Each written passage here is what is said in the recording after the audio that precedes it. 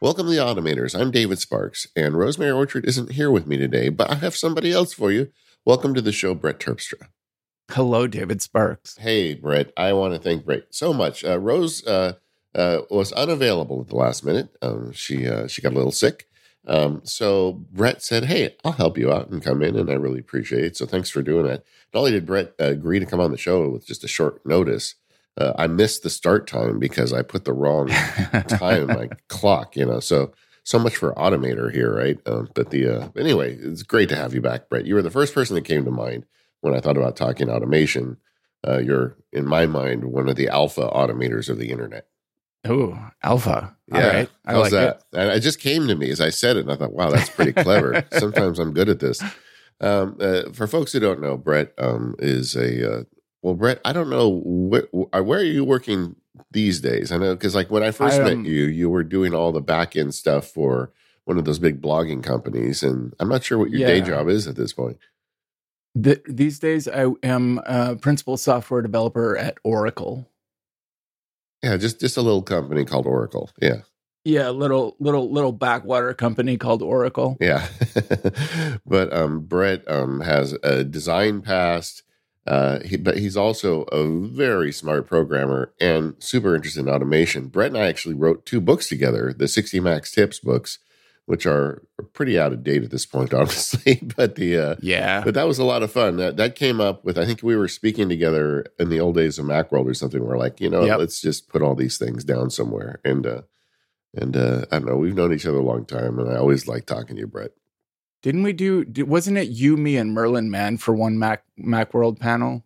I think so. That seems right. I think so, but I'm not. I think now that you mention it, I think that's what it was. Yeah, and we were it's all a blur. It was like a shotgun of Mac tips. We all just kept going, and it was really fun, and the audience had a great time, and we shared a lot of tips. But you also, in addition to being a whiz kid for Oracle, you've also developed several of your own apps, and we just got a lot to talk about today, Brett. But I thought we'd just start by talking about the stuff on the table right now. Since the last time we talked, Shortcuts for Mac has arrived. It's actually had a rough first year, I think. I don't know if you'd agree or not, but I would agree. Yeah, but and I think that's all kind of the Swift UI stuff. But it seems like it's getting its legs now, and I'm finding I'm increasingly using it. Is that even something that you play with? Or are you just like writing apps to do your automation for you at this point? Oh, I've definitely, once I discovered that you could import Automator workflows into Shortcuts, and it would do a pretty good job of converting Automator workflows to a shortcut, it made me more interested because I've been using Automator forever. Yeah. And I write a lot of my system services and writing tools I do in Automator. And I didn't at first realize that Shortcuts could take text input and give you text output. Yeah. And do that kind of text filtering that's what I used Automator for. Yeah. So I've been slowly trying to, because Apple didn't kill Automator, but it's very clear they're not putting any more effort into Automator. Yeah. It kind of stopped when Sal left. It feels to me like it never evolved. Yeah, honestly, for sure. And applications aren't producing Automator actions anymore. They're producing shortcut actions. So like it's kind of I have to get with the times and make the switch to Shortcuts. So I have been playing with it. Been building my own tools to extend it a little bit. I actually want to add some. I got to learn how to build an action so that bunch can be implemented via Shortcuts more easily. Yeah, I do feel like that is an angle because when you look at the big automation tools, the consumer level automation tools on the Mac, which I would consider to be Shortcuts at this point, Keyboard Maestro, Hazel, and the like. All of them are now built-in integrations. So, like, the other day I was writing a Keyboard Maestro shortcut, and I thought, well, I want to start a timer at the end of this, and rather than try and do that with a Keyboard Maestro script, which I could do, but it's a little wobbly. I just pulled the shortcut action to start a timer, because, Timery supports that. And Yeah. just drop that into my Keyboard Maestro script. And you can go both directions. Like I always argue that Keyboard Maestro is terrible at contact management. It's just something that, he's never got around to, and I don't think it's that easy with privacy and all that. But like you can drop contact management stuff, or you can run a contact management script in Shortcuts and then call a Keyboard Maestro script at the end. So everything, it's like we're getting a superset of tools now. And I really feel like Bunch should be part of that community because we love Bunch. So I did, since we've last talked, I think it was actually Rosemary's idea, but I added a Shortcuts command to Bunch. Yeah. So you can just, in parentheses, write SC, or you can write out the word shortcut, give it the name of a shortcut in your library. Yeah. And then you can pass it text, and you can get the return value and assign it to a variable in Bunch. So Bunch can run shortcuts and pass and return information from shortcuts. It just can't be run from shortcuts unless you use the URL handler, which is still entirely feasible. And that's the beauty of all of the Mac automation apps is you have either AppleScript or URL handler support for everything, and every one of them can call automations in another one. Yeah. And Shortcuts provides a command line tool, so you can integrate that in anywhere that it isn't automatically available. The ecosystem is far better for having that kind of cross talk. So is this possible? I feel like it's the best we've ever had it on the Mac in terms of automation. It's insanely good. I mean, now, granted, AppleScript has always been super powerful, but it's also a bit cryptic. And even, to me at least, I always have to go explore every time I start playing. Well, that's the thing. That's the problem with AppleScript, is that every app was required to define their own dictionary. Yeah. And there was no real standard set that this is how you're going to refer to an element in your app. Yeah. So every app has a different language, like even a different syntax for creating a new item or adding an item. And there's very little that is portable from one app to another. So really, anytime you're sitting down to write an AppleScript, you're opening up the dictionary, you're probably Googling examples, and it's powerful, but not an ideal programming language. And it's not gone; it's still there, and like all that work. And I think it will continue to be. Yeah. Well, I think my theory is, it would be so much effort to remove it. It's so baked into the operating system at this point that Apple would never pay to remove it. You know what I mean? I think if they could throw a switch and turn it off, they might be tempted to do that. But, now I say that, I don't think they'd even do that. I hear from birdies that, a bunch of the background stuff at Apple is run on AppleScript. And who wants to have to rebuild all that stuff when you've got it working? So I think they're just going to quietly leave it there. It would cause some serious waves if they were to discontinue that. Yeah. But but overall, I mean, for people who want to start automating, this is like the best time on the Mac with, you learn a couple different tool sets. And people do write me and say, well, should I learn Automator or Keyboard Maestro? I'm like, just learn them both. I mean, they do different things. Some are better at one thing than the other. And once you get a feel for that, you can combine them. So it's all a piece of a whole, in my opinion, at this point. Yeah, I agree. You mentioned, we talked a little bit about Bunch, but we didn't say what it is. It's Bunch is Brett's app that is kind of, how do you describe it? It's a window manager. It's kind of like a setup tool. It's everything but a window manager, actually. All right. It's plain text automation. It's like AppleScript, but with way simpler syntax. And it can't do everything AppleScript can do with its default syntax. But the idea is that it builds contexts where you have like your work context, and you want this browser open and this task manager open, and you want your certain URLs loaded up, and you want do not disturb turned on or off or whatever. And you just write all of that out in a text file. Just like if you want to launch an app, you just put the name of the app on a line by itself and it will launch it. And then when you close the bunch, it will quit that app unless you tell it to ignore it.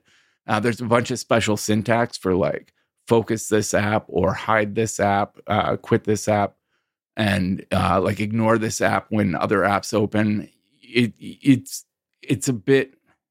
I tried to keep the syntax as simple as possible, so really it feels just like writing out a very basic script. And I like it because like I originally built it because I wanted to launch a bunch of apps at once. And I wanted like one click to launch 5 different apps. And you can do that pretty easily with AppleScript, but the syntax was annoying. Yeah. And I wanted to just be able to write down the name of 5 apps in a text file and have it launch that. And that turned into a much more complex application in the end. But that was kind of the idea, was just to have a one file that defined a quote unquote bunch of apps to launch all at the same time. I call them setups, but I think your context is exactly right. But I think when you can sit at your computer and say, now I'm going to process email, and when you do that, you get your mail app, your calendar, maybe your task manager, whatever, all the apps you need to process your email showing up on your screen and everything else going away. It allows your brain to kick into email mode. And then when you say, okay, I'm done with email, I'm going to do some research, and it opens up your word processor and your research app and hides your mail so you don't get distracted. I think there's gold in those hills, and that's exactly what it's for. Yes. And you're right. This app is super easy. You just type it in. As a automator and a nerd, I love the idea of just doing it with a text file. And I kind of did misspeak earlier when I said window manager, but I combine it with Moom, where because you can run keyboard shortcuts with this too.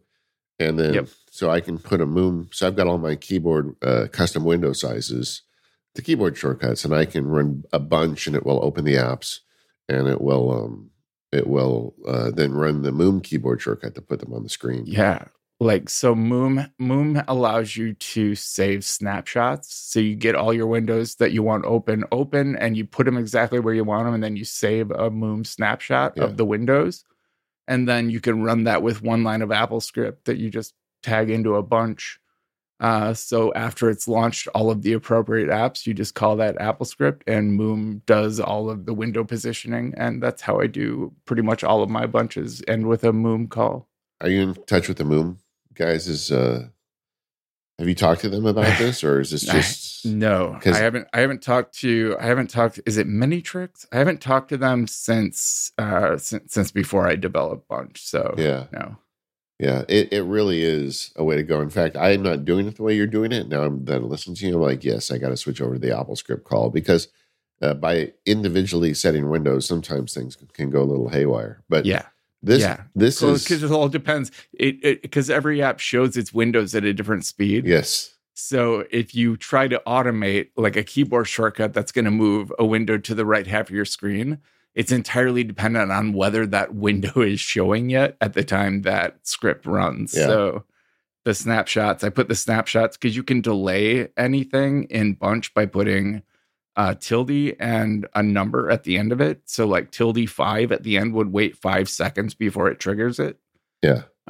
So I add a bunch call at the end with like a 5-second delay to wait for everything. An AppleScript call to Moom with a 5-second delay. Yeah. So and I use these for like when I want to record podcast ads. I have one that just gives me those tools, or recording a show is different. And the thing I really like about Bunch is just the simplicity of it. Like historically, I built these in Keyboard Maestro, which you could do, right? But I find this a little more stable to do it this way, because it's just so simple. And it's easier to edit and update. Yeah. Like I appreciate a good graphical interface for my automation, but there are some things that are just easier to manage, especially when you have a bunch of different setups or contexts. Yeah. To just have it in a text file you can just pop open, and just by editing a couple lines, change what it does instead of having to navigate through a bunch of menus. So what are some of the most interesting uses for Bunch that you've heard now that you've put it out into the world? Matt, you know Jay Miller, yeah, right? Jay's been a guest. Yeah, he's really into Bunch. Yeah. Jay has done more with Bunch than even I have. He would be the guy to ask, what's the craziest thing you do? Because honestly, like I've added a lot of power to Bunch, but most of what I do is still kind of in line with my original goals. And I launch, sets of apps and then arrange windows and turn on do not disturb or quit Dropbox and things like that.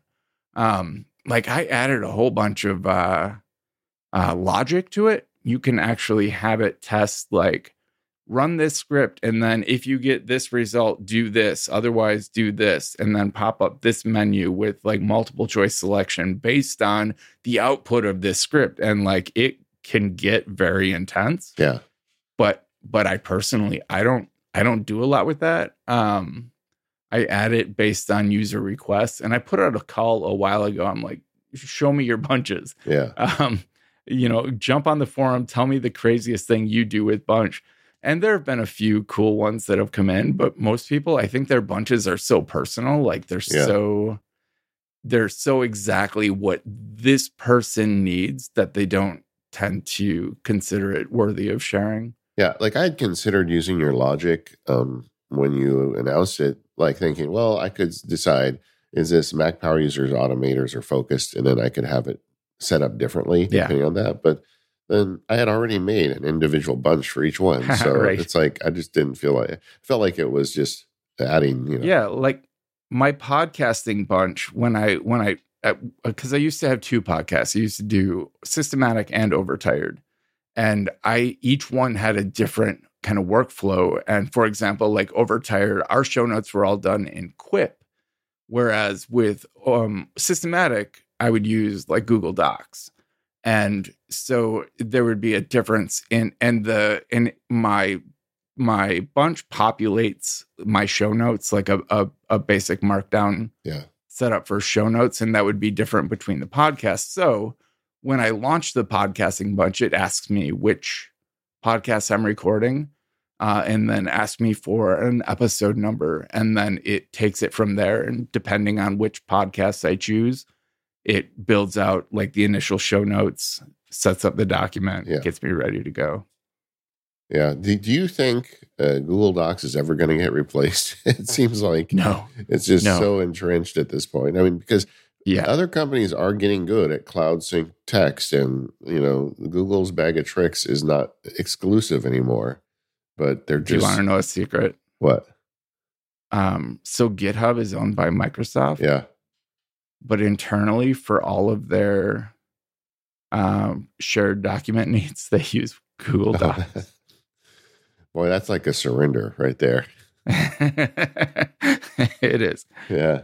Yeah. Well, I'm not a huge fan of Google either. I mean, I'm not like weird about it, but I prefer just to kind of keep my own stuff. But we do show notes. Have you used Quip? Have you used Quip? Yeah, I have. We used it in the past, and I really like Quip. It's so much simpler.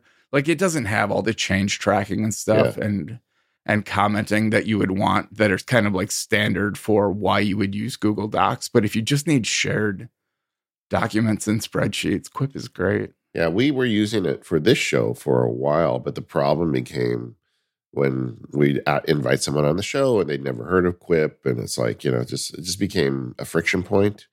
So we just went to Google Docs because everybody's got access to Google Docs, Yeah, but you can log into Quip with any Gmail account, so it's one extra step for people. But then some people I've never had trouble getting a guest into Quip. Yeah. The thing I've been doing lately on the automation levels, because we're going to do a show in the future on Make. It used to be Integromat, and I've been working on Google Doc automation via Make and trying different templates and samples. When we get to that show, we want to be able to talk about it more. And that's an angle of this I really have not explored much in the past. But you can actually do a lot with some of these online document services and the online automation tools. Are you into any of that, like, Integromat / Make, or, Zapier, any of that stuff? I use Zapier and IFTTT, but not extensively. IFTTT has really good support for day one, which is where I do all my journaling. So I set up a bunch with them years ago, and it's like every MacSparky blog post gets added to my journal, and like tweets that I heart, which aren't very many anymore. Well, I have it like any photo I post to Instagram gets saved with like a markdown note into a Dropbox file for me. Yeah, which I always forget is running until I discover the folder full. It's a nice little archive. I appreciate it. It's from back when I used to do Slogger. Do you remember Slogger? Yeah, I forgot about that. Yeah. Yeah. It's dead at this point, but it was a script that would run once a day and gather all of your social media posts across Facebook and Twitter and Flickr and Instagram, and would basically, and originally it was built to work with Day One, and it would build like a Day One calendar of all of your social media output. Yeah. And I still think there's a place for that. And there's been some apps that have come out that, especially on iOS, that kind of fit that niche. Slogger was cool because you could write a plugin for just about anything. People were writing plugins for run trackers and everything. But the code got unwieldy and APIs kept changing and things kept breaking, and I kind of let it go. But it was fun, and I still have, like, from the year like 2014, I think. I have a great Day One like view of all of my social media. Yeah, I still use Day One a lot. I really find that, in fact, the days when I'm not journaling are the days where things are a little out of whack for me. And just out of curiosity, a few months ago, I clicked the button in the Day One app to print my journals. And I didn't print them all because I like have stuff in there where I record workouts and stuff. I didn't want to put all that. Sure. But I printed out like my main journals, but I thought, well, I'll put the blog posts in there too. Just kind of like when I'm old and drooling on myself, I can see what I was writing at the time. I was thinking about other stuff, and it was 4 volumes. It was literally 4 volumes of stuff, and like you can really collect a lot in that with automation, if you want. And I've gone back and forth, on my other show, Focus, Mike Schmitz, and I keep talking because he got really into like journaling by hand with a pen and paper. And the more I think about it, the more I'm just in the bag for Day One. And at this point, I have like a decade of data in it. So there's no way, if they ever go out of business, I'm in trouble.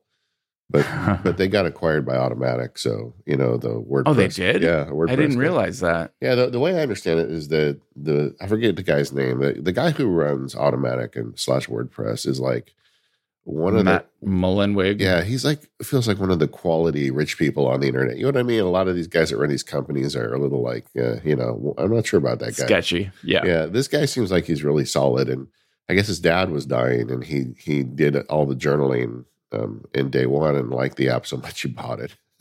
But having a big company behind it, I think, means we're good. And Automatic is one of the few privacy focused companies, so I'm sure the end-to-end encryption is going to remain in place, and we're all good.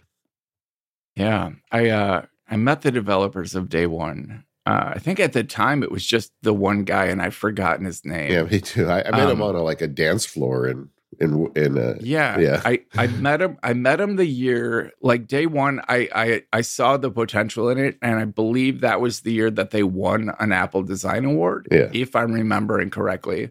And from that point on, like Day One became kind of like everyone knew Day One. They built a really good app, and it deserves the success it's gotten. Yeah, I agree. Well, oh my God, sorry, my brain just jumped. You know what the app on Mac that I just constantly admire is these days? What? CleanShot X. Yes, agreed. You've used it? Yeah, I mean, it's like a virus. Everybody's using it. I mean, it's good. It's so powerful, but so elegant. Yeah. Like it does everything so elegantly. I I'm constantly like, it's just a delight to use it. It makes me smile every time I do something with it. I love it so much. I had to be talked into it because I'm really good at the native screenshot tool, and I like to know all the tricks of it and everything. I'm like, well, what do I need to buy an app for? You know. And when they added the Command Shift 5, once you got that, like the palette for it, the built-in tools are outstanding. Yeah. And CleanShot X is still better. Yeah, but it's so good. And like even just like hiding the stuff on your desktop, as somebody who does a lot of screencasting, that feature alone is great. But it just like does everything well. I agree. I don't know if there's really an automation story for that one, but I guess I don't know. I've never felt the need to script it or anything. No, but things that you can script, like with Hazel, to do things with the screenshots you save. That's where automation comes in for me. Yeah, screenshots is a pretty well, although like you can repeat screenshots, which is kind of automating. Yeah, like you can set an area on your screen and then have an automation. Like when I do screenshots for my application Marked, I have it set a screenshot area, and then I use Mark's URL handler to activate different features, and then automatically just keep clicking screenshots of them, and I can update all the screenshots for the app with one script. This episode of The Automators is brought to you by TextExpander. Go to textexpander.com/automators to get 20% off your first year. When you work in a small team, every moment counts. You don't want to be wasting your time finding video conference details to send to a new client. You don't want to track down the same FAQs from a company website. These are the kind of things you want to get at your fingertips so you can get your work done faster. And that's why you need TextExpander. With TextExpander, you can access what you type the most with just a few keystrokes, allowing you to work faster and eliminate repetition, letting you focus on what matters most to you. TextExpander's powerful shortcuts and abbreviations streamline your team's work. All you have to do is type a short abbreviation and TextExpander does the rest for you. You just build and collect your most commonly used phrases, messages, URLs, and more right within TextExpander. Then create your chosen abbreviation and they'll be with you wherever you type. You can even customize the snippets by having them automatically add in dates, fill in the blank fields, timestamps, and more.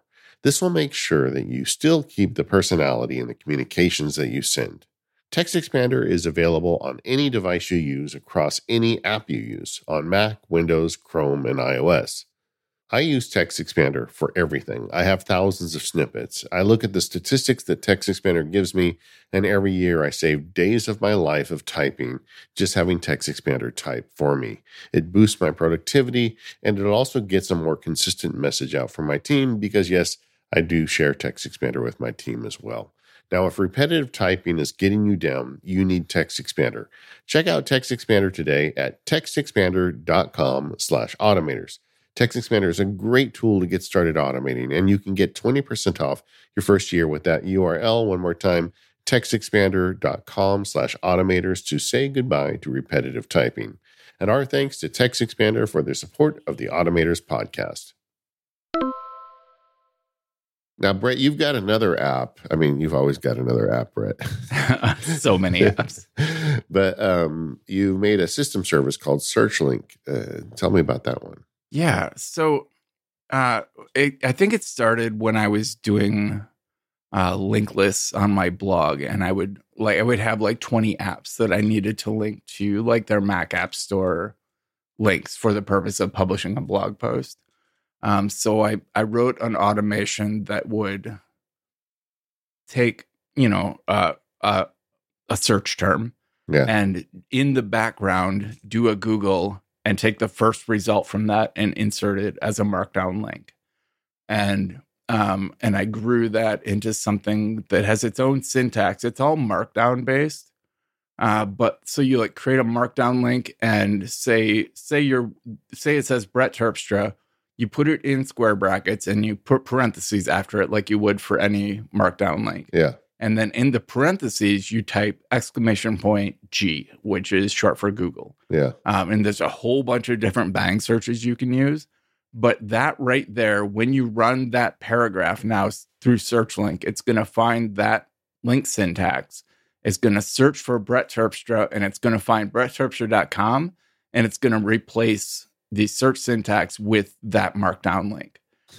It makes creating show notes, like I can just write, if something comes up in a podcast, I can just write what it is that I know I'm going to search for, and I can leave it. And then at the end of the podcast, I can just go through and I can run SearchLink on each line, or I can add the syntax and run it in bulk, and it will find all of the links and just expand them for me. And it saves me so much time switching between my editor and a browser. I didn't even know you made this, and I love it already. Okay, so I'm installing. You got SearchLink Workflow, you got SearchLink File, and SearchLink Error. Yeah. Install all three of them, right? Yeah. So SearchLink File is the exact same thing as SearchLink, but it's designed to run on text files. Okay. I don't use that very much. What I use the most is I assign a keyboard shortcut to the SearchLink main service. Yeah. So for me, it's Control-Shift-L. If you pass just a single line of text with no line breaks and no search syntax to SearchLink, it will just search for the text you have highlighted. So you don't even have to do, like, I'm looking at our show notes. If I typed out Brett Terpstra Markdown Service Tools, highlighted that, and hit Control-Shift-L, it would link it. It would just put a link, a Markdown format link into the document. So you don't even need special syntax for it. Like if I want to link a TV show, I can just write !IMDb, the name of the TV show, highlight just that, run SearchLink on it, and it would replace it with a link to the IMDb page for that show. Yeah, so it just goes into the services menu. I'm going to attach a keyboard shortcut to it, and then, wow, this is really great. Are you in the Google Doc right now? Yeah, I am. All right, so I'm typing Brett Terpstra Markdown Service Tools and highlighting that, hitting my keyboard shortcut, and it should. Oh, maybe it doesn't work in Google Docs. Of course not. After we were just talking about it. No. Yeah. It might be a Firefox problem. That should have just linked it, and it would in a Markdown file. But here, let me just give it a shot. I'm going to try it too. Isn't this great podcasting? We're experimenting right on audio. This is great radio. Yeah. Okay. So it doesn't work in Google Docs, but I will use it later in text outside. But so I can now go and pull links down with a single keyboard shortcut. Without switching to your browser. Yeah. I love when Brett Terpstra has a problem in his life because it benefits us all. That is what I built my career on, is realizing that the problems I ran into, there was somebody else out there who would run into that problem. Yeah. Because my first blog was called Circle 6 Design Blog, the Circle 6 blog. Yeah. And it was an advertising firm that I ran. And I had just switched to Mac, and I was just starting to like solve problems, and I went ahead and I documented what I was learning. And at first it was pretty rudimentary stuff with a lot of WordPress learning and stuff. But I went from like 20 readers a day to 1,000 readers a day pretty quickly. Yeah. When I started just like, anything I learn, anything I fix, I can just share, and there's people out there that need it. So yeah, it's great. I mean, because with the MacSparky Labs, I stopped being a lawyer. We haven't caught up in a while, but I'm no longer a lawyer, Brett. And I started the MacSparky Labs, and it gave me the time to document all the same thing. It's like, I need to solve this little problem. Well, why don't I sit down and make a video to walk through how I do it? And it gives me the ability to share all that. It's just great. It's really fun. Yeah. What do you think about, just as a little aside, window management these days? I know Bunch is not a window manager, but how are you managing Windows right now? Is Stage Manager at all on your radar? And yes. So I've been playing with Stage Manager. I find it a little bit clunky, but it's better than Spaces. Like I never got into Spaces. Sure. I just my brain wants everything more readily accessible without having to worry about which desktop a thing is on. Yeah. So Stage Manager, once I get little stages set up well, it works until I reboot and have to rebuild my stages. But Moom, I mean, really is what I use for most window management. And I'm a big fan of, like, if my bunch isn't focusing an app for my context, just holding down Command Option and clicking an app in the dock, hides everything except for that app. And a lot of times when I'm switching kind of modes or contexts, I will just Command Option click an app in my dock and hide everything else. I really feel like Bunch really could make the Stage Manager experience a lot better in terms of, setting up the various stages, and then dropping them down to the sidebar so you can just switch between them. I wonder if there's any interface for that. I have not looked into it yet. As far as I can tell, there's none.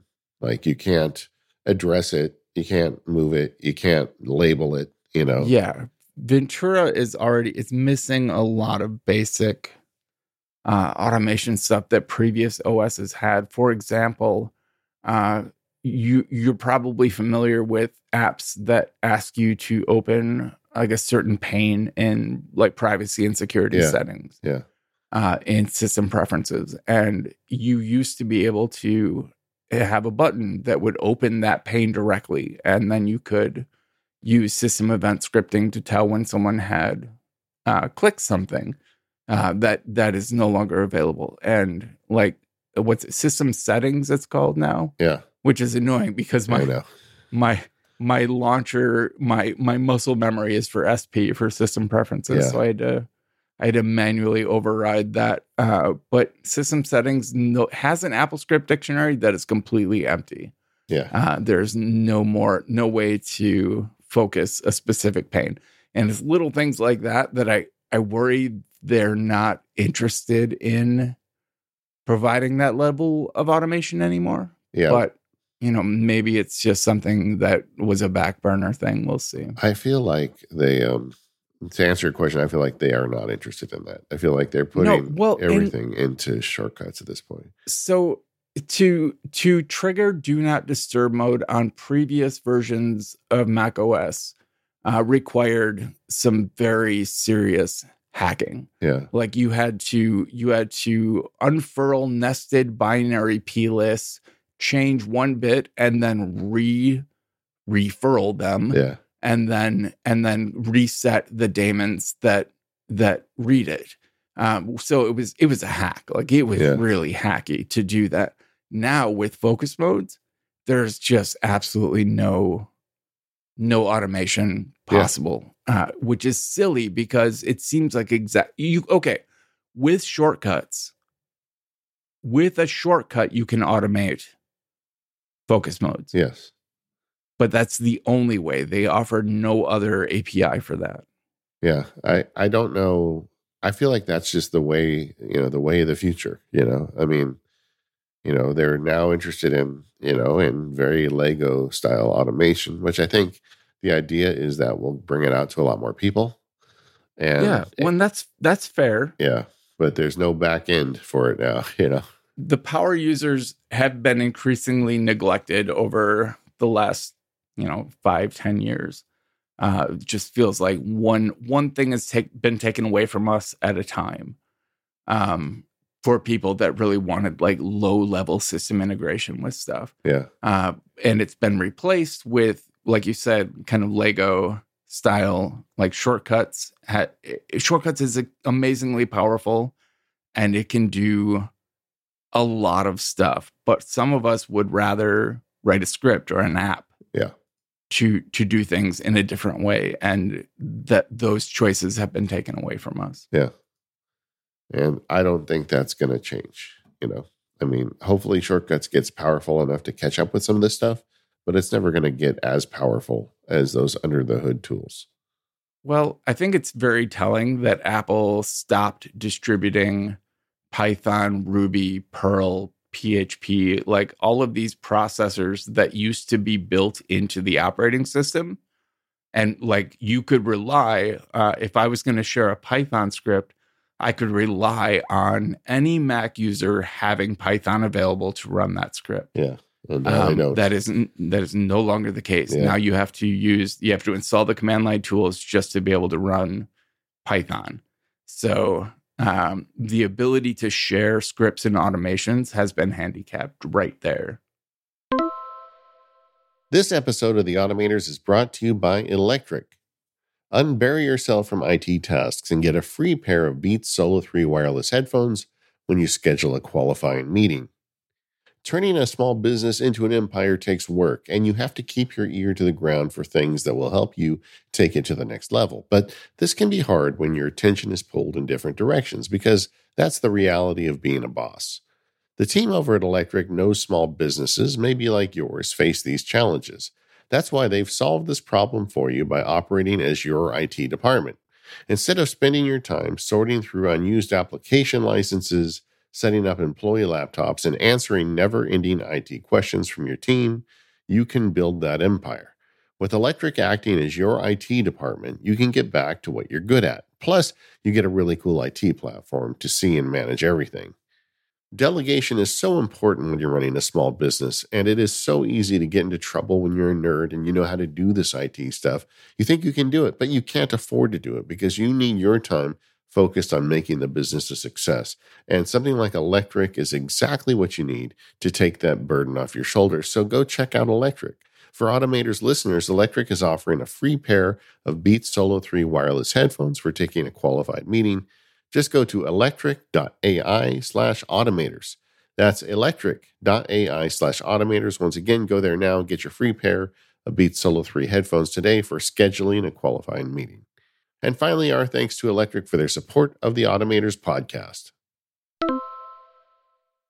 Brett, we were talking before the break about, the kind of evolution of Mac OS and removal of Python. There's another kind of story going on with this. I'd love to hear your take on it with programming languages and underlying code. Like now we have a lot of people going to Electron. We've got Swift UI. We've got all these options to make apps on the Mac now. And Apple is, I think, finally really being clear that Swift UI is the future. But kind of where do you see the state of that stuff as someone who is developing apps? I feel like I am way behind the ball on modern technologies. Like I've played with Swift UI. I have not developed anything using cross-platform technologies. I've only ever in my life developed one iOS app, and it was well before. What's the tech called that lets you run iOS apps on a Mac? It's Catalyst. Yes. Catalyst. Yeah. I haven't gotten into any of that. I despise Electron because, okay, so 1Password. Yeah. Their most recent version is Electron based, yeah. and they did a fantastic job with it. Yeah. It doesn't suffer from most of what I hate about Electron apps. But like an Electron text editor will never satisfy me because I make extensive use of the Mac OS system text utilities. Yeah, there's so many of them, right? You want like those. Like SearchLink alone. Yeah. Like you can't run SearchLink in most Electron editors. Yeah. Which handicaps my workflow tremendously. So I feel like a lot of these new technologies have a negative impact on what I would consider a native Mac application.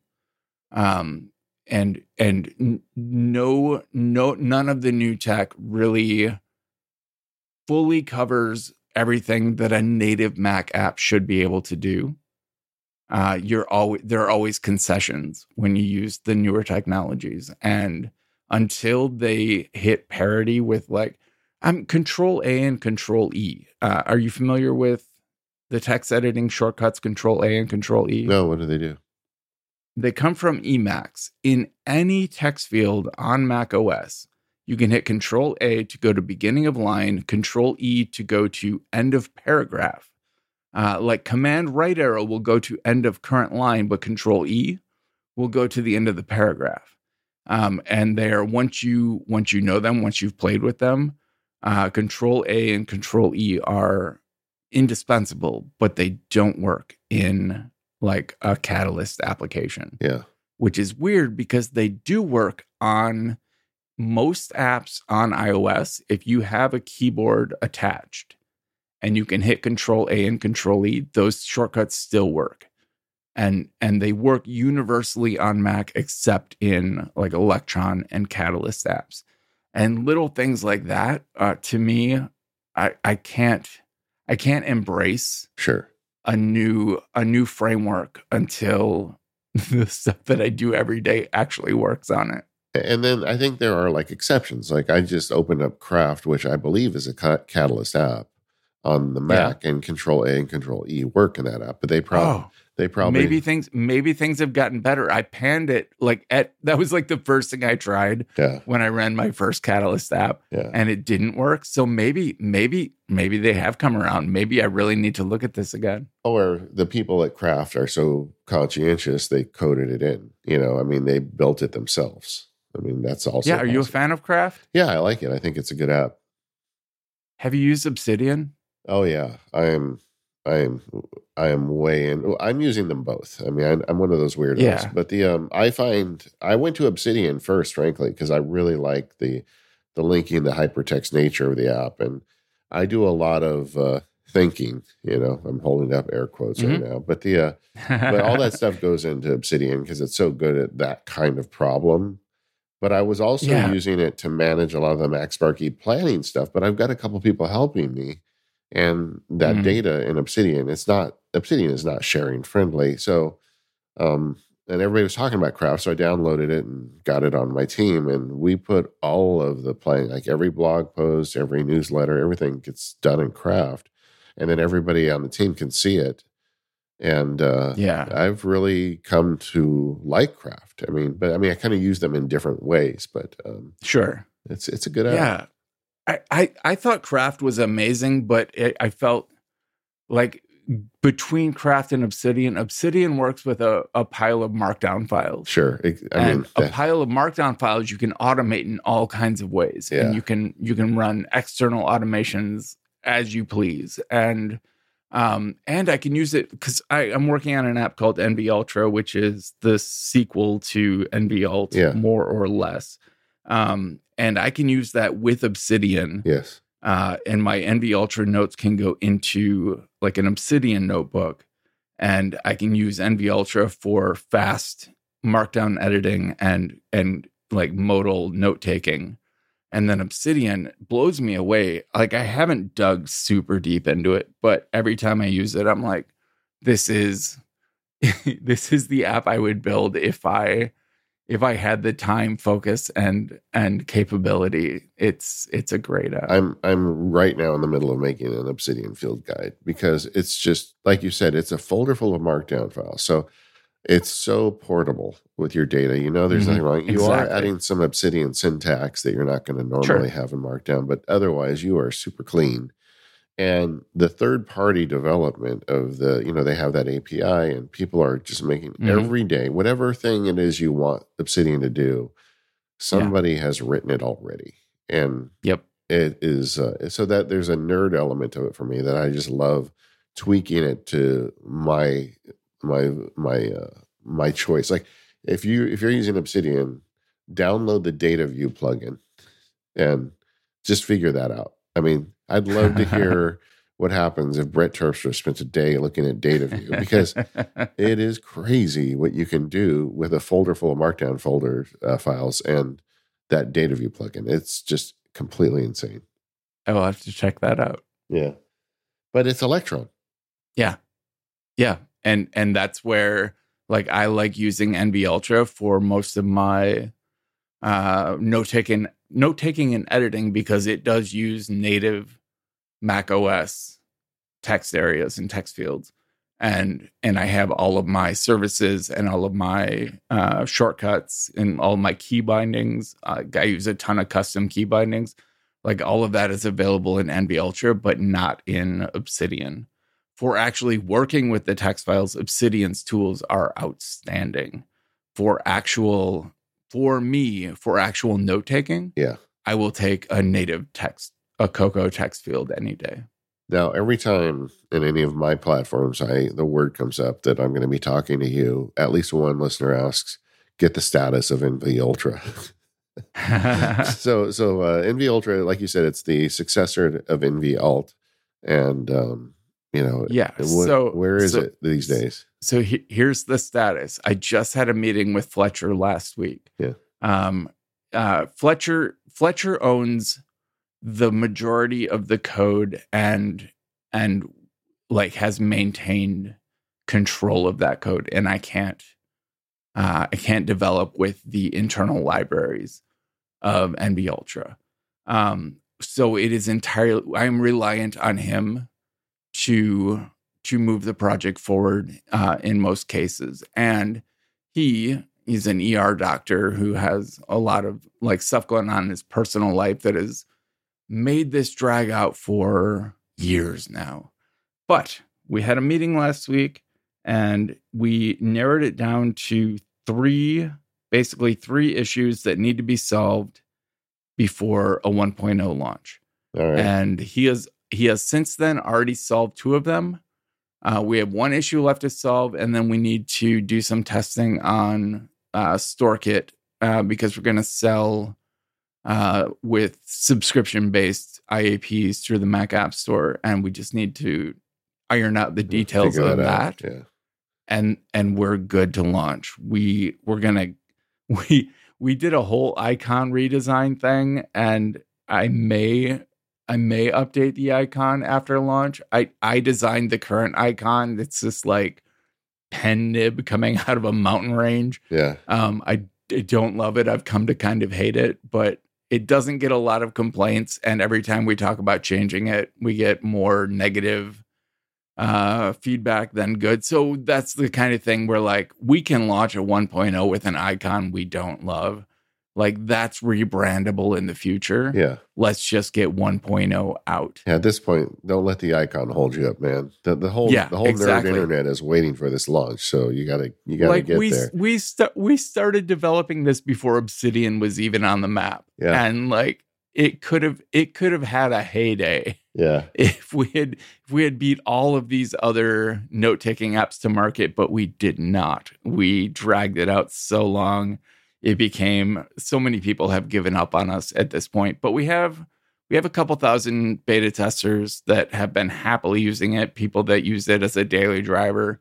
I believe there's a solid place for it in the pantheon of Mac OS note-taking apps, but we just got to get that 1.0 out. Yeah, I totally agree with your use case that, we've got apps like Obsidian, but people may want to actually edit the Markdown file somewhere else. I mean, there's a lot of people looking for that kind of stuff. And and then like you should spend a little time. You could probably write a plugin for Obsidian that even further simplifies the process. So you can like go back and forth from Obsidian.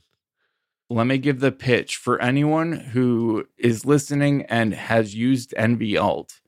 We made NV Alt so that it can work with nested folders, multiple folders. You can have each folder can become a notebook. Same super fast search, same full text search, but with all of the Markdown editing capabilities that come in Multi-Markdown Composer. So it's an advanced Markdown editing engine with built-in preview, Markdown preview and everything. There are some things that NV Alt did that we left out of NV Ultra intentionally, but for the most part, it is an upgrade. And if you're an NV Alt user, if you want to test the beta before we actually get 1.0 out, just contact me through the nvultra.com contact link and just let me know you want on the beta. And any listeners of Automators that want on, I will put you on. Can I be on it? Oh, yeah, Ask for you right sure. now. All right. Just send me an email. I want to try it. Now you got me curious. But I really, Fletcher Penny, who was that Multi Markdown was his Yeah. baby? Yeah. Yep. And so he's been in this for a long time. And the two of you together, I can't imagine it's not going to be a winner. I mean, but I can't wait to see how this comes out. And I'm really happy to hear that you're that close to release now. I just text expanded you an invite. Oh, there you go. You're still using Text Expander? Oh, so all the time. What's this? What's the weirdest thing you do with Text Expander? My favorite thing I do is, so when people use Marked and they have the Mac App Store version, but it runs into sandboxing issues and they want to switch to the direct version, I make that a free cross grade. But in order to do it, I have to generate them a license key. Yeah. But Paddle offers me an API to do that. So I have a text expander snippet in an email. I can just type MLIC space, and it will go get a new license code, format an email, and tell them how to use it, where to download it, and then I just hit Command-Shift-D to send the email. Yeah. And it's 6 keystrokes. And I have cross-graded somebody. Like, that kind of stuff makes life super easy. I always struggle with email, and I have a lot of customer support stuff, and I do have some people to help, but often I still can beat hiring a human to do some of this stuff with just smart use of Text Expander, right? It just, well, yeah, and with like they've really focused on team usage lately. Yeah. And like with shared snippet groups, like you can change what the people who work for you, you can change their messaging just by editing their text expander snippets. Exactly. Like the text expander group.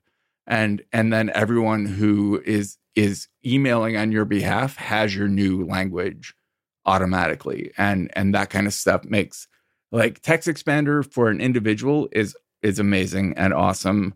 But its applications for like a work environment are pretty amazing. Yeah, I do a thing in the labs where if you're a labs member, you get a discount on field guides, and that code changes monthly.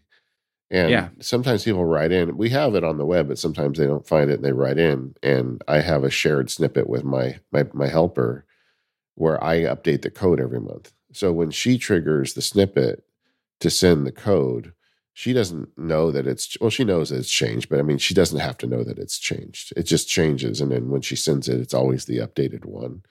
And that's really cool. But my favorite use of Text Expander, I know the team stuff is cool, but I really just love what I can do with it, the tricks I can make it do for me. And even after all these years, I still find myself making new ones. It's like there's never an end to this. Well, and then they added that, like, suggestions. Yeah. If you type the same thing a few times, it'll say, "Hey, do you want to make a text expander snippet for this?" Yeah. I love that. Like that and the search and the little thing that comes up when you type that thing again. It's like, "Hey, don't forget you made a snippet for this. Yeah. Next time, just type this." Like that stuff has been just an outstanding step forward for Text Expander. Yeah, like you and me, I'm sure. I know I have at least over 1,000 snippets, and so. Oh yeah, I can't even count. Yeah, me too. But I mapped Control Option Command I to search Text Expander because they have a search function, and I use that all the time because I don't remember all the mine is literally just Control / because I use it all the time. Yeah, that's actually a better shortcut. This episode of The Automators is brought to you by Hover. Make a name for yourself and get 10% off any domain name. Just go to hover.com/automators. It is so easy for me to do an ad read about Hover because I am a loyal customer and have been for years. Have you ever thought about starting your own business or creating a brand or sharing your wealth of knowledge with the world and your years of experience to create something for yourself? Hover wants to take you to that next first step in getting your ideas off the ground. And if you have a brand that you've always dreamt of building or a business you want to take care of online, the first step is finding your domain name. And Hover makes this super simple. With a clear and straightforward user experience, easy-to-use tools, and truly amazing support from friendly humans. It's never too late to step up to the plate and share what you have to offer, and getting online has helped thousands of people around the world reach new heights with their businesses. I'm one of them. MacSparky.com is run through Hover, along with all of the other domains I own. I'll never forget the day I signed up for MacSparky.com. It was in 2006, and ever since then, I've been on a rocket ship and enjoying every minute, and all this started with me buying that domain. In addition to the classics like .com, you can get extensions like .shop, .tech, and .art. With over 400 more to choose from, you'll be able to find the perfect domain name for your business, one that's memorable, relevant, and boosts your brand. You can buy a domain, set up custom email boxes, and point it to your website in just a few clicks. If you ever run into trouble, help is just a phone call or chat away. Secure, simple, and reliable without any tricks, Hover is a trusted and popular choice amongst millions of people launching any kind of brand or business, including myself. If you're ready to get your idea off the ground with the perfect domain name, head over to hover.com/automators to get 10% off your first Hover purchase. That's Hover, HOVER.com/automators to get that 10% off. And our thanks to Hover for their support of the Automators and Relay FM. Brett, one of the things that I credit you with, and I'm not even sure if you're the one that came up with the idea, but you're the one who brought the idea to my attention, is the hyperkey. That's remapping the control option command shift. I did not come up with that idea, but I have been vocal enough about it that if you search for hyperkey, you're going to find my name instead of the original creator. Yeah, but you take those four, shift, control, option, command, and you map them to the caps lock key, and yep. There's been a lot of ways to do this. It's not necessarily simple historically. And but in the last year, the guy over at Better Touch Tool has mapped the hyperkey into Better Touch Tool, and I've actually switched over to using his app because I feel like it's just more stable for it. But how are you mapping your hyperkey these days? I am still using the app that used to be known as Keyboard for, I don't even remember what it used to be called. Now it's called Carabiner. Yeah. And Carabiner Elements. And I still map using that. I use Better Touch Tool like constantly, but I like the Carabiner method because it maps it more at a system level. Yeah. So even like from my macOS login screen, I have my hyperkey available. Gotcha. So I'm still mapping it that way. And that, like, you install Carabiner Elements and there is a built-in hyperkey preset. Yeah, it's a dummy button. You just press one button and you're in. The thing that I modify is I like it so that if I hold down my caps lock key and hit another key, then it's Command Shift Option Control. But if I just tap the caps lock key, then it's Escape. And that is vital for me because like when I use Vim and things that use the Escape key frequently, my muscle memory is to just reach over with my pinky and hit that instead of moving up to the upper left of the keyboard. Yeah. So like I need that single tap option. And I think Better Touch Tool can do that. But that's the mapping I use in Carabiner. Well, while we're on the topic of Better Touch Tool, if you ever want to make shortcuts better, just install Better Touch Tool and go and look at the available actions that Better Touch Tool has contributed. It is nuts. Andreas is a mad scientist, man. Yeah. That guy, insane. Yeah. So what do you think about home automation these days, Brett? I know that like you've always been somebody kind of ahead of the curve on this stuff. except I feel like since HomeKit, I have fallen behind the curve. Like I used to be back in the days when you had like Insteon and Zigbee and I had systems that allowed me to integrate all kinds of stuff. I programmed them through Indigo on like a Mac Mini in my basement that ran my whole house. But Indigo doesn't work with HomeKit or Alexa devices. And so then I have to run Homebridge to try to bring everything together and things get messy. And like buying HomeKit devices means that it won't work with the rest of my automation setup. And I've hit a point of frustration where all of the good home automation stuff that's coming out these days is really it's HomeKit or it's Google or it's Alexa, and none of it works with kind of my my legacy equipment. And I need to like consolidate on one protocol or another. I think this is hilarious. When it was really hard, you were good at it, and as it got simpler, it got harder for you.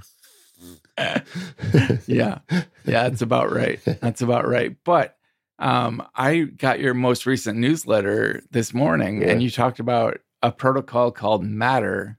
Yeah, which it could be the future. I'm really intrigued by this. Well, I mean, what happened was when Apple, Google, and Amazon first started this, 10 years ago or so, they all wanted to become the platform, right? Right. Everybody wanted it like, oh, you have to get a Google thing because everything works with Google. Or, Apple wanted the same thing. Apple had more of a security focus. They wanted hardware encryption on their stuff. So Apple wanted it so somebody on the other side of the world couldn't turn on your air conditioner. Right. And over the years, those positions have evolved, but they've also realized that there's no clear winner, It is like, what was that TV show again? Highlander, or remember that Highlander where there could only be one? There can be only one. Yeah. Well, now they realize that there's three and there'll never only be one. So at some point they got together and started to come up with a common protocol for the platforms and the devices where they all spoke the same language, and it's called Matter. And it took them years. They just released it publicly, I think, earlier this month. So now we're going to start seeing the devices come out, and a lot of the big peripheral, kind of sensor, light switch, all those people are signing on because Apple, Google, and Amazon are on it. It's going to become the only thing. So when you go to buy something, you don't have to like look at the box with a microscope to figure out if it's going to work or not. Yeah. I just had that happen. I added a room onto my house because I'm trying to do a better job with the MaxParky stuff. I needed a space. And I went to Home Depot and I bought a Kwikset automation lock because I have already got one on my front door. I thought, well, I'll put one there. And it looked like the one on my front door. And I just picked it up and drove home, and I got home and I looked at it and it had Amazon and Google, but no HomeKit. Geez. So I took it back and they didn't have the HomeKit one. They were out of stock. So I had to order it. But I mean, it's just like that stuff is going to go away and we're going to get a common platform. But that doesn't change the underlying technology. There's still a bunch of these that run on Wi-Fi and some that run on Zigbee. And you've got all these different ways for them to communicate. And I think that's probably the bigger problem that you're up against. Just determining the technology stack for it. Right. My Mac Mini in my basement has a Zigbee and an Insteon, like external controllers attached to it. And between the two of those, using Indigo, I can automate anything in my house. Yeah. Except for Hue light bulbs and HomeKit devices. And what I would love is to have, like, with a minimal amount of hardware, to be able. Have you ever used Indigo? No. It's old software, but it does home automation really well. In a very old school kind of way, not the way you would use like Home app to do it. Very kind of like pieced together things from disparate sources and make them do something based on a criteria. And you can kind of do it in Home, but not as powerfully. And I want everyone to come up with one protocol so I can have one interface connected to a Mac Mini where I can do like real automation and not just shortcuts automation. Yeah. Have you looked at Home Assistant? Yeah. I feel like that might be what you're looking for. Indigo is basically Home Assistant on steroids. Okay. Home Assistant had a couple of failings that made me not dig too deep into it.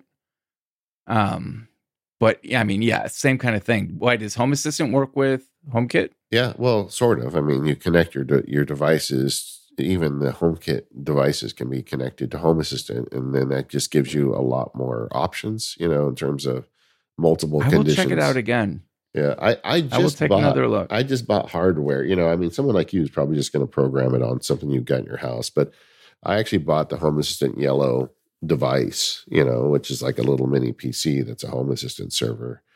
And I'm just getting into it. This is one part where I wish Rose was here because she is a pro at Home Assistant. But I'm starting to get things hooked up. And like, for instance, I had an automation in HomeKit that said, if I walk into my little studio room and it's dark out, and then since it's motion, turn the lights on at this level, right? Yeah. But then the problem is if I change the light level and the light's already on, it switches them back to the automation dim level, Yeah. And like with Home Assistant, I can totally fix that. I can say if the light's already on, then don't run. And there's just like a lot of more stuff I can do with Home Assistant. And I'm just kind of on the beginning of the learning curve for it, but it is way more powerful than. All right. I will check that out because what you just described, I have that exact same automation set up in Indigo where I have a motion detector in my office. If I walk in and it's between certain hours, it will turn on the lights to 20%. Yeah. And then if I, after sitting in, semi-darkness for a while, decide, okay, my eyes have adjusted. If I hit a button on my Stream Deck that raises the lights to 100%, it registers that I have manually overridden. And next time that motion detector goes off, it will just give me back to 100% until the next, that night cycle happens again. I think that's totally possible with Home Assistant. Yeah. Okay. Good to know. And Home Assistant does have a lot of wood behind the arrow right now. There's just a lot going on with it. They're selling hardware for people who just want to buy a plug-in box. That's what I did. But you can also install it yourself and do things with it. But cool. It is. It's pretty cool. But I really like the idea of these controllers on their own network and the stuff that's coming out of that. I feel like we're getting a lot more of it, and it's getting cheaper. And all that stuff can be hooked into Home Assistant. But I mean, that stuff can also be hooked into HomeKit, but it's just not as powerful. Like I don't know if you're familiar with this company, Aqara, Aqara. I followed a link in your newsletter and I checked out their hardware. That looked intriguing. Rose turned me on to that too, but I am like all in because they've got their own base unit, so they're on their own, they're on their own frequency, but you can put like 150 items on it or something. And the peripherals are relatively cheap, like, $15 water sensor or something. So like I've got the sensors under all the sinks and the toilets and the water heater. So if things leak, I find out about it. And I'm putting vibration sensors and, kind of building my own home automation. And the hub has 360-degree IR blasting. Yeah. Yeah. So you can automate anything with an infrared remote. Yeah. And it's got an alarm in it too, if you want to use it as an alarm system. Yeah. They've just got a lot of good stuff. And they just released, it's only available at this point in Asia. I ordered one off of AliExpress, but I haven't received it yet. But they have what they call. I've ordered from Ali, and it can take a while. Yeah, I know. It's just I feel like it's like one of those things where one day it shows up and you're like, oh, there you go. After you've forgotten you ordered it. But they have this thing called a human presence sensor. And Rose got one. She likes it. One of the members of my labs got one, and he likes it. But apparently it's like a rock solid, sensor that can tell if a human is in the room. So it's not just IR.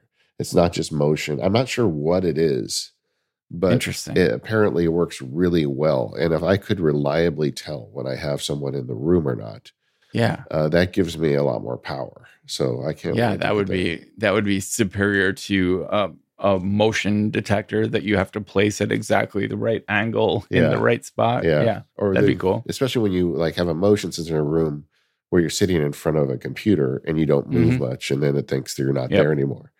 There's some really interesting stuff out there right now. And I feel like Matter is going to be a success. I don't see how it can't, because there's no competition to it. All the big players are in on it. Yeah. As long as you have the buy-in from the big three, you're good. Yeah. And I think they've already, I don't know this for a fact, but I think they've already even announced with the latest Mac Ventura update that has Matter support now. It's like they're putting it in stuff, and products are starting to ship now with Matter in it. And I don't think that means your existing HomeKit stuff is going to stop working. I don't think Apple's ever going to not support HomeKit. But going forward, you don't have to, that's no longer the gating issue for you. Yeah. Anything that's Matter will work. Well, that'll make it way easier for third-party developers. Like when I see an automation hardware item like on Amazon or whatever, they always have to list works with. Exactly. And if there was one protocol that they could just say Matter supported, and I think it would ease their development time and make devices even cheaper. Yeah, agreed. I totally agree. And like some of the stuff with HomeKit just stops working after a while. We're setting up. Oh, totally. We're setting up the Christmas tree this weekend, and I got out my Christmas tree switch. You plug it in the wall. And it's a way to turn the lights on. And the manufacturer stopped updating that piece of hardware that I bought like 4 years ago, and it took me like 20 minutes to realize, oh no, there's nothing wrong with this, except it just no longer works and it's trash, Yeah. But so it's coming along, and I think it's going to get a lot easier for people who don't want to go like the Home Assistant super route. But I think it's going to get easier for people who want to do that too, because if we have one protocol, then there's only one. It's like the United Nations of home automation, right? Only one language is being spoken, and then all of a sudden we get, anything can possibly work. Yeah. But when I talked to you, it was like you had this Rube Goldberg thing going on, where like it was buttering your toast or something. I forget, you were doing so much with it. I'm surprised that you're a little behind on it now. Yeah, I keep exploring different like avenues for the future, because I don't see a future for like my legacy setup. Yeah.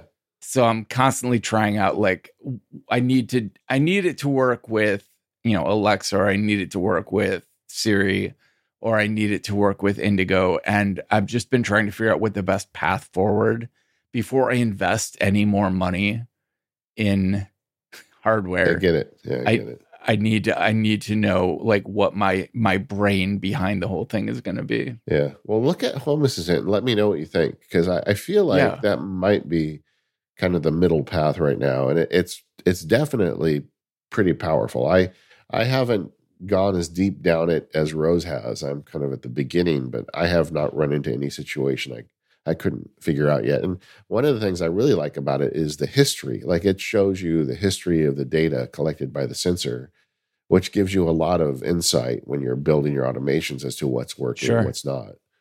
Yeah. Cool. I'll check it out. All right. So Brett, where can people find you these days? I am, as always, at brettterpstra.com. That's 3 T's in the middle. You can find all of my projects there, links to all of my social media. If you're looking for me on Twitter or Mastodon or whatever, I'm everywhere. I am TTSCOFF, TTSCOFF. And that will generally find me. You can even go to ttscoff.me on the web, and it will take you to brettterpstra.com. So ttscoff. And like, I don't have any links for Oracle or anything, but you can find my podcast at overtiredpod.com. That's the podcast I do with Christina Warren from GitHub and Jeff Severns-Gunsel. It has been a blast. We've become very much a mental health podcast. I recommend anyone who has, especially neurodivergent, if you have ADHD, autism, bipolar disorder, any of that, or someone in your life does, I definitely recommend tuning in. You get 3 people talking very openly and honestly about mental health, and Taylor Swift. I don't think you could have Christina Warren on a podcast without Taylor Swift coming up. Right? Yeah.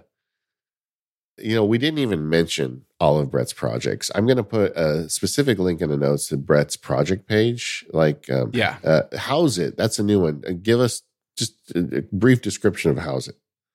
So House It lets you in. So it's a command line tool. So when you're working on a project that has you're in the command line. Yeah. It lets you take notes in Markdown as to how to do each thing that the project needs to do, whether it's build or deploy or edit. And you can include runnable tasks in the Markdown notes. So then you can type house it as in how does it, house it, and then house it deploy. And it will tell you how it deploys. Or you can type house it -r deploy, and it will run all of the tasks in the deploy section of the notes. So you can automate and basically for every project that I build, I have a deploy section of the notes. So in anything I'm working on, I don't have to remember specifically what the steps are to deploy that project. I can just write house it -r deploy. And no matter what project I'm in, the correct steps will be taken. So it gives me a kind of a universal make file, if you will. But it allows me to keep notes on everything in Markdown and always be able to build and deploy and whatever else I need to do with the project. Once again, proving you literally are the mad scientist of Mac automation. I had a problem. I solved it. Yeah, you did. And you shared it, which is awesome. There's so much more we could have talked about today, Brett. We touched on Better Touch Tool, but at some point I need to get you on a microphone and hear your Better Touch Tool story. But today on Automators and Macs, we're going to talk about Brett's Ultimate Hacker's Keyboard and what he's doing with it. Okay, that's going to wrap it up. We are the Automators Podcast. You can find us at relay.fm/automators. Thank you to our sponsors today, TextExpander, Electric, and Hover, and we'll see you next time.